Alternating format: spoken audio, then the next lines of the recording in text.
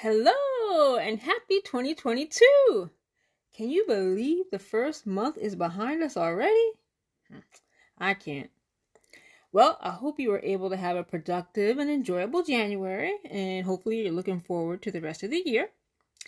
Today, I want to get into something else that many people probably thought will be behind us in 2022. You know what I'm talking about. COVID. But nope. The mask wearing, the hand washing, the new variants, sickness, and death. Yep, all still with us.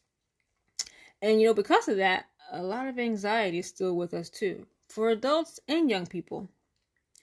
Maybe you're one of those people who's still feeling a bit anxious about COVID. Well, you know what? Let's learn from each other and see how young people are caring for their mental health, even as this pandemic rages on. Are you ready? All right, let's do it.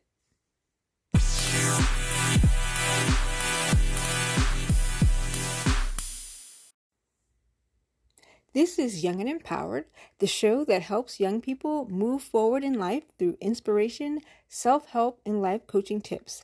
I am DJ HG, Life Coach for Youth. In the previous episode, I was sharing about the topic of drama in school.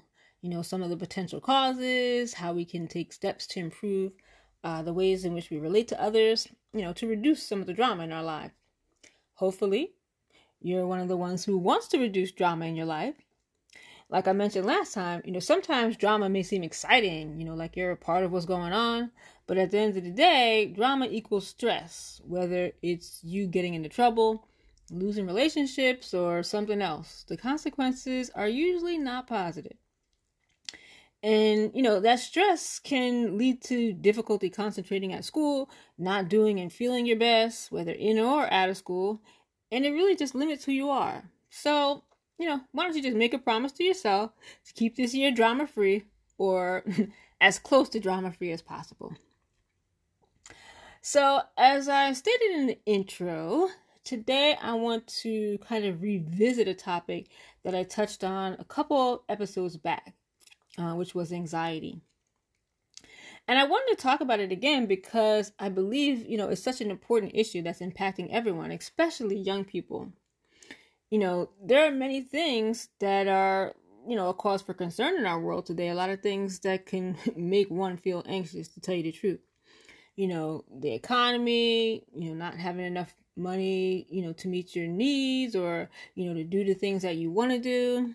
Racism, discrimination, not having equal opportunities or resources, climate collapse, concern about how, our actions, what we're doing now, are negatively impacting the planet right in this time, but then also for future generations. And of course, we can't forget COVID, aka the pandemic. And a lot of people have lost loved ones. They've had to endure sickness, watch other people endure sickness. Parents have lost jobs, and then we have questions: when is this all gonna be over? How long do we have to wear these masks? What if I test positive? What if my parents get sick? I mean, it's really a lot. So I really wanted to focus on COVID related anxiety and how it's affecting young people.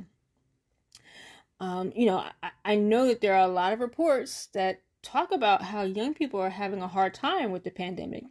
And like some of the things I mentioned, having so many questions and frequent thoughts about the situation and, how we find ourselves in this crisis.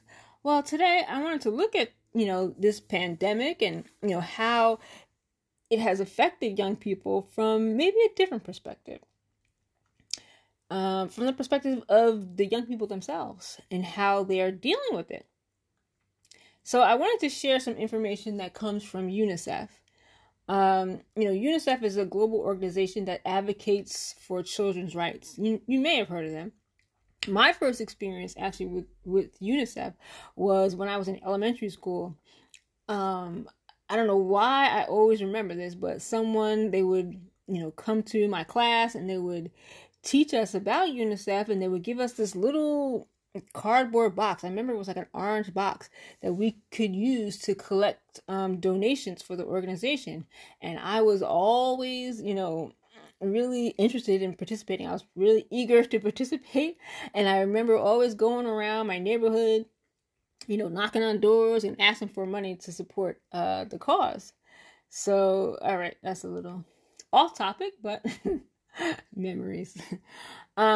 Anyway, UNICEF has a social media platform that they use to connect with young people. And, in order to learn more about how young people were feeling during COVID, they asked some youth from Latin American countries and the Caribbean. They asked them some questions. And I wanted to kind of summarize their findings. If you want to, learn more about the survey, you can go to unicef.org to read the article. But some of the things that they found, as a result of the pandemic, that 27% of young people said that they were experiencing anxiety. 15% said that they were experiencing depression. And the youth said that, these feelings made them less motivated and more pessimistic. 73% recognized that, due to how they were feeling, that they needed to ask for help. But get this, only 40% did ask for help. So that means that there are likely a lot of young people out there, dealing with these feelings all on their own. So this says to me that there's definitely a lot of work to do. We have a lot of work to do to address the issue of mental health, especially during this time of COVID. So what are some young people doing to take care of themselves? Well, from the report, I kind of summarized their responses into 8 categories. So 8 things that you said help them, to keep moving forward, during these tough times. The first thing is distract. So sometimes distracting your mind from anxious thoughts can be helpful.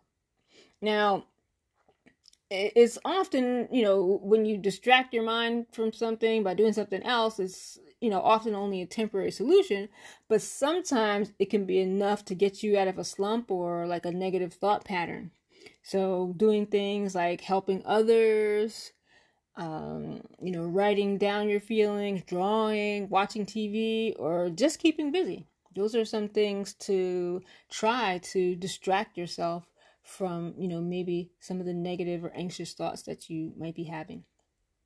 Number 2 is cry. Yeah, that's right. That's what I said. Cry. When you feel sad or overwhelmed, crying is a natural response.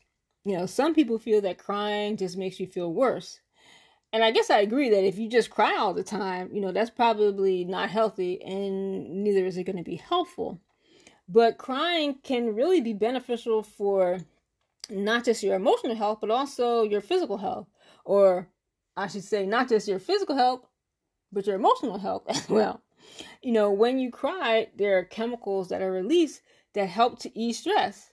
So if you feel the need to cry, go right on ahead. It's helping your emotional and your physical health. Number 3, ask for help. So I've talked about this often. Just as there's no shame in crying, in other words, it's not something that makes you weak, or you need to, have to hide that you cry, because as a human, like I said, it's a natural reaction to, a natural response to feeling sad or anger or different frustration, different emotions. So, there's no shame in asking for help either. And actually, asking for help is a sign of strength, and it's an act of empowerment. So, take a look around and see who in your life might be someone you trust that can help. Or if they can't help, maybe they can lead you to someone who can help you, with the feelings that you're having. Number 4, exercise. Getting exercise is another one of those activities that when you do it, it releases, these feel-good chemicals. So, this means that exercise not only benefits your body, but also your mind and your emotions. Now, not everybody likes to exercise, though. So, if maybe you might be kind of one of those people, or even if you're not one of those kind of people, finding something that you enjoy doing, an exercise that you enjoy doing, whether it's, dancing, kickboxing, skateboarding, is really key, because as the saying goes, the best exercise is the one that you will do. If you pick something that you're not likely to do, obviously that's not going to help, right? Okay, number 5, positive attitude. Another topic, I like to talk about on the podcast is attitude.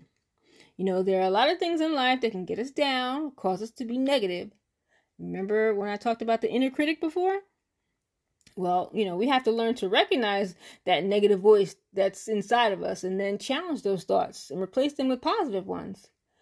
It's not always easy. That's another thing I say, because life is not always easy, and things that, we confront in life are not always easy. But you know what the good news is?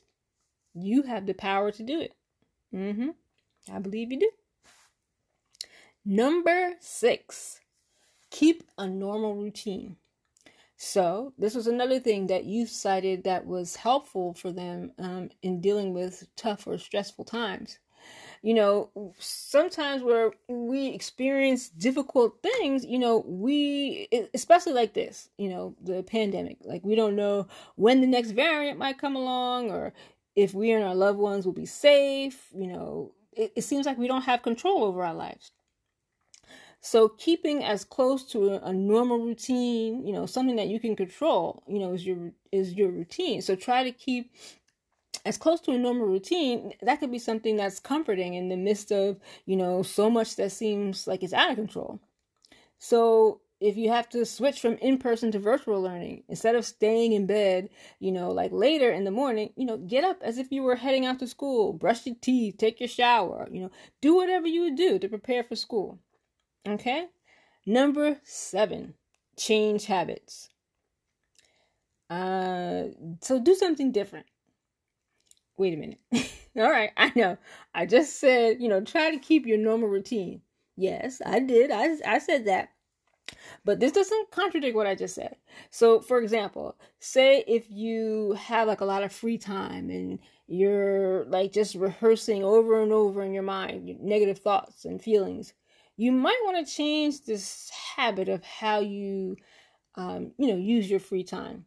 So maybe, use the time to be productive, doing something you used to enjoy doing, but maybe you don't do it anymore, or explore some new interests. Okay? And number 8, self-awareness. I would say, having self-awareness about what stresses you and how you deal with it, as well as like having a general self-awareness about, or a general awareness about COVID, like precautions you can take, precautions your school or community is taking. That will help you, when you have that knowledge, that awareness, it will help to give you like a level of safety and competence. Often when we have like an understanding of the situation, then, we're more clear and confident regarding the steps that we can personally take in terms of COVID, then we can know, all right, what is it that I can do now that I'm aware of what the situation is? What can I personally do to protect myself? And when you've done all you can to protect yourself, then you know that there's nothing more that you can do. Okay? All right. So, if you're feeling stressed out about COVID or anything really, and it seems like maybe it's getting in the way of, you enjoying life, focusing in school, relating to your family and friends, please ask for help. Remember that one? Ask for help. That was what? Number 3. Okay? But seriously, reach out to your school counselor, a teacher, your parent, pastor, doctor, share what you're going through with a trusted adult. If you reach out to one person and they don't help you, then go to someone else. Don't give up until you get the help that you need. All right. And try some of the ways that other young people are using to manage their mental health. Like one of the 8 things that I just mentioned. Everyone's different. So what might work for me might not work for you. And what works for you is, what did I say? Whatever you can stick with. All right. So if riding your bike at 7 a.m. works for you and you can commit to it, go for it. But if you know you won't be able to get out of the bed, the bike is never going to see the light of day, you might want to pick something else. Something that you can do, that you will do. All right, your life challenge. Your challenge for this week is just to think about one way you can care for your mental health. And I want you to write it down. So I want you to write down what it is that you will do and when you will do it. So, for example, I will ride my bike every Monday, Tuesday, and Thursday for 30 minutes at 7 a.m. Okay? And then I want you to start to do whatever it is that you've committed to. Okay? So, say for my example, you only ride your bike once a week. Or you only do 20 minutes. Or you skip a week. What might happen? You might feel like, oh, this is not working. I'm just going to give up. No, don't feel like you failed. You may just have to change what it is that you can commit to or change your environment. Like put your exercise clothes out at night or use a device that tracks your exercise. Remember, this is not something to add to your stress. This is supposed to decrease your stress. All right? Okay. This has been a long episode by my standards. So let's get right to it. It's time to speak your life. Say these words after me. I accept the challenge to care for my mental health. Yes! I'm so proud of you. And until next time, keep moving forward. Thank you so much for listening and learning.